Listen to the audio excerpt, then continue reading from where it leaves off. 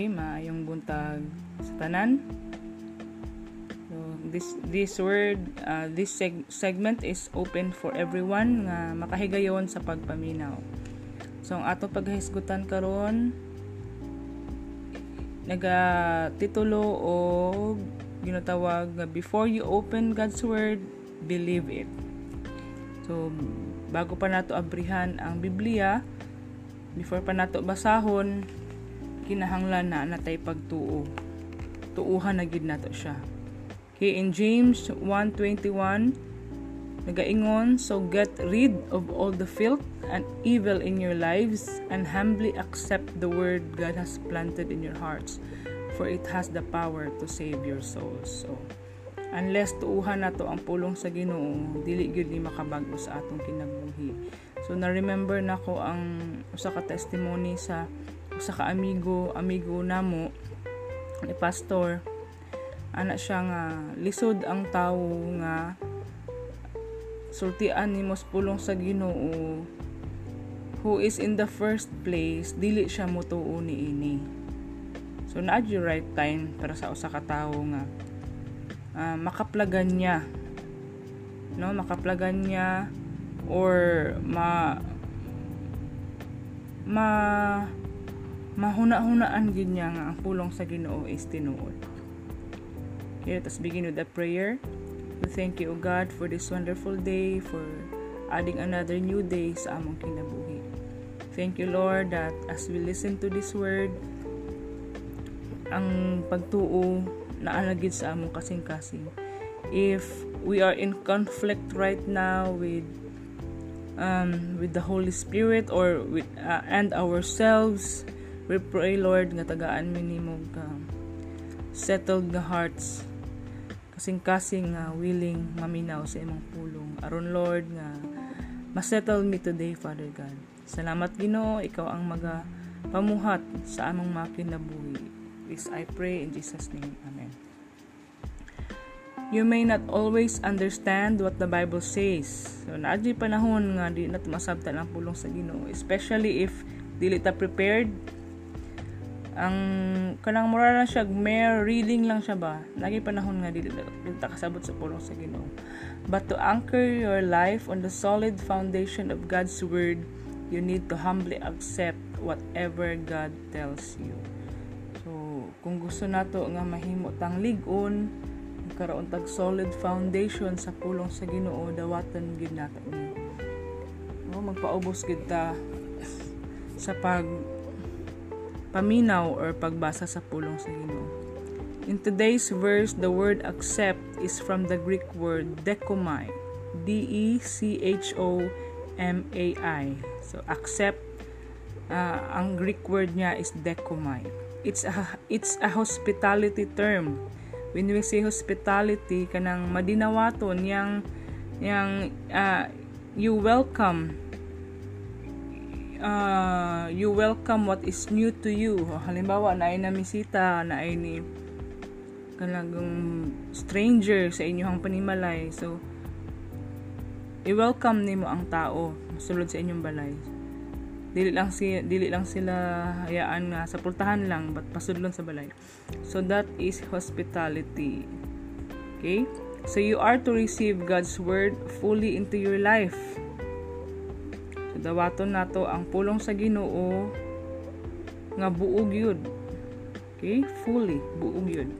That means before you even open your Bible, you tell God that you accept whatever He tells you. So ingana day no, before pa natin open atong Bible, mag-ana nata sa Ginoo, sultian nato ang Ginoo nga Lord, sakit man, lisod man, dawaton kay hurt ko karon, ingon ana.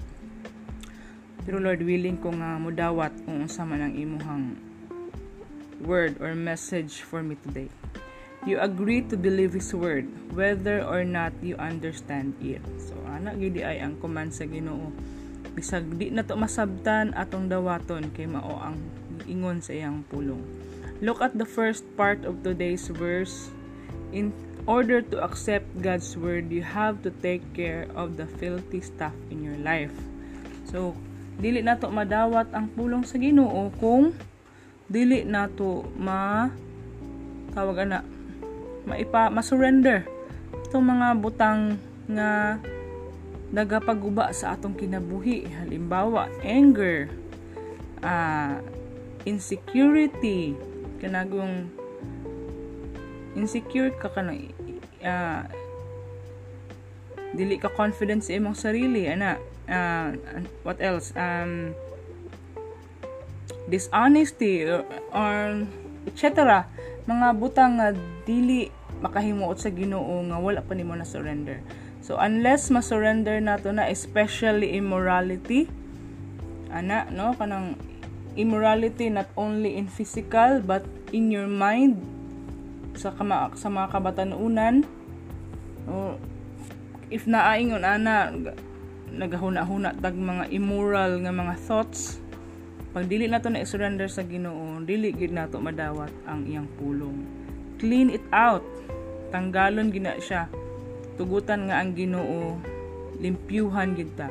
Now, this doesn't mean you need to clean up your life before you can come to God.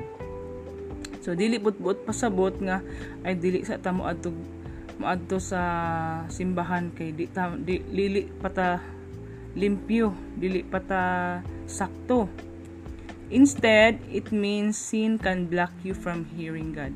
Kung ingon ana ang atong mindset nga dili ta moduol sa Ginoo tungod kay dili ta limpyo, ang sin nagahinder nimo nga moduol sa Ginoo. Ang sin mismo. Okay? But sa ingon sa Ginoo nga duol, mas moduol ta sa iyaha because we are not clean. Kaya sa presensya sa Ginoo, ihatang limpyuhan. You can't hear Him when you've got something else filling your mind and heart. So mao ni siya. Tungod kay daghan kaayog nagasamok-samok sa imuhang huna-huna, sa imong kasing-kasing, dili na nato mabatian ang Ginoo. So kailangan nga paubos na lang kita, paubos ta. I-surrender tong mga butanga to atubangan sa Ginoo. You come to God and surrender it all to Him. You've got to make space for the truth. Believing and applying God's truth will change you and make you more like Jesus. So, tagaan natong higayon. If you are struggling right now, ayaw na iluom, ayaw na keep to yourself, but ihilak sa Ginoo, isulti, i-surrender sa Ginoo, no? Dawata nga dili nimo kaya. Agian ako na there were times nga wala kay masultian. Nobody is around, even a member of your family. Wala kay somebody to listen to you. So unsay unsay last resort? Usahay ay last resort na ang Ginoo, murag last option na siya ba. Pero diha nimo ma-realize nga sa Ginoo ra gid ay ta makaduol nga naay kagawasan. In the Bible, God often compares our accepting His word to gardening. He wants us to accept the seeds He is planting in our hearts and minds. But before the seeding and the feeding comes the weeding. So muna siya no, sa magtanom ta, karon nauso karon ang pag-garden, nauso karon ang ingon ana. So before magtanom, syempre i-prepare ang area, magkuan sa ka, tanggalon nimo tong mga sagbot, mura siya ginatawag nga weeding. Before you meet God, you have to take out the emotional and spiritual garbage in your life. So dili bot pasabot nga dili ta moduol sa Ginoo kay ingon ani na atay ginadala-dalang problema, but moduol ta sa Ginoo and allowing God to take them all out. Allowing God to take them all out. Kaya kung Lord, maduol ko sa imo ha, kay dili agad na ako kaya, ako ni ihatag din kanimo.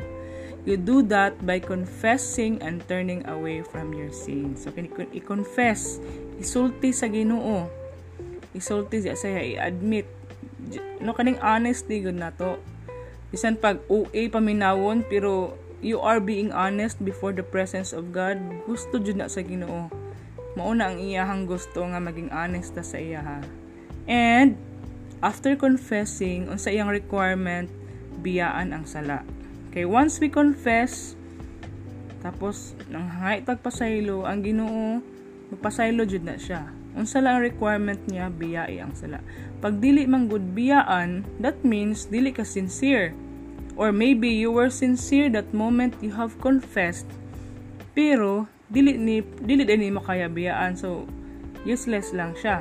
So kailangan unang requirement sa Ginoo. Once you confess a sin, halimbawa bisag gamay lang nga sin, nakapanikal ka, nanguha kag piso sa or nanguha kag kwarta sa pitaka sa imong mama or dili para sa imo gikuha nimo. So unless nga ma-confess nimo na siya tapos biyaan nimo na, wala gihapon, useless ang tanan. So mao ra ang gusto sa Ginoo, i-confess nato ang atong nabuhat nga di maayo ug biyaan na siya. Samakan kay ang mga messages.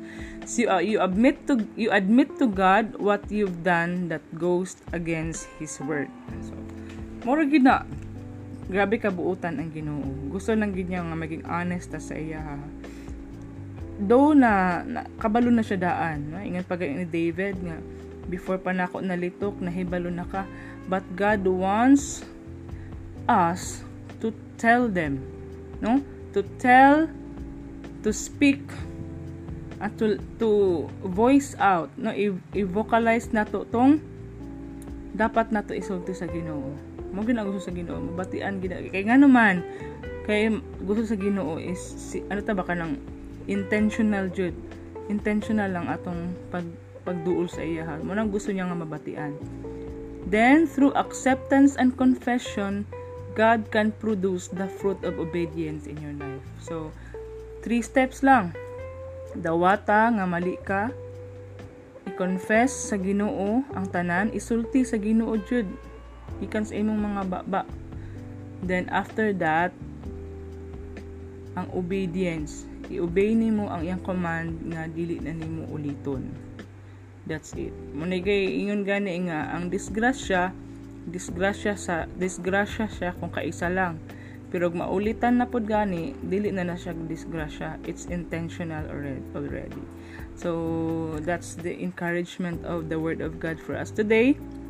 Nga dili na tutugutan nga ang kaaway gamiton ang atong mga mistakes, ang atong mga faults aron nga mahilayo ta din sa Ginoo. So tuuhi ang pulong sa Ginoo before you open the Bible, believe it na, no? Tuuhi na gyud aron nga ma-experience nato ang kaanindot kanang ginatawag nga rema R-H-E-M-A, rema, nga as you read the Bible naagay something kanang nagahitabo within you while you are reading the Bible. Matingalan na lang ka nga makahilak na ka. So that is called rema. If walay ingon ana nga atmosphere, it means nagabasa lang ta. So let's pray first before we read the Bible. So salamat sa pagpaminaw. Magbilin na pod kog another question for you to meditate on. Ingon diri, unsay buot pasabot sa pagpaubos ug sa pagdawat sa pulong sa Ginoo? Nganong gikinahanglan man nga magpaubos? So mao lang na siya. So I hope nga sa pagtapos ni ini pamalandungan nimo kining pangutana nga akong gibilin. So let us close in prayer. Thank you, Jesus, for being who you are. Thank you, Lord God, for continually moving in our hearts. We're continually molding us, Father God, even sa pamalandong sa imong pulong, Lord. Salamat sa pagpamuhat. Continue, Lord God, to open us, to make us open-minded, Lord God, especially sa pagdawat sa imong pulong. I pray, Lord, nga kahit sa mga simple ways nga among ginabuhat sa pagpamalandong sa imong pulong, magatubo gid kami. Salamat, Ginoo. Mamuhat ikaw sa padayon. Dalaygon ka sa walay katapusan. In Jesus' name. Amen.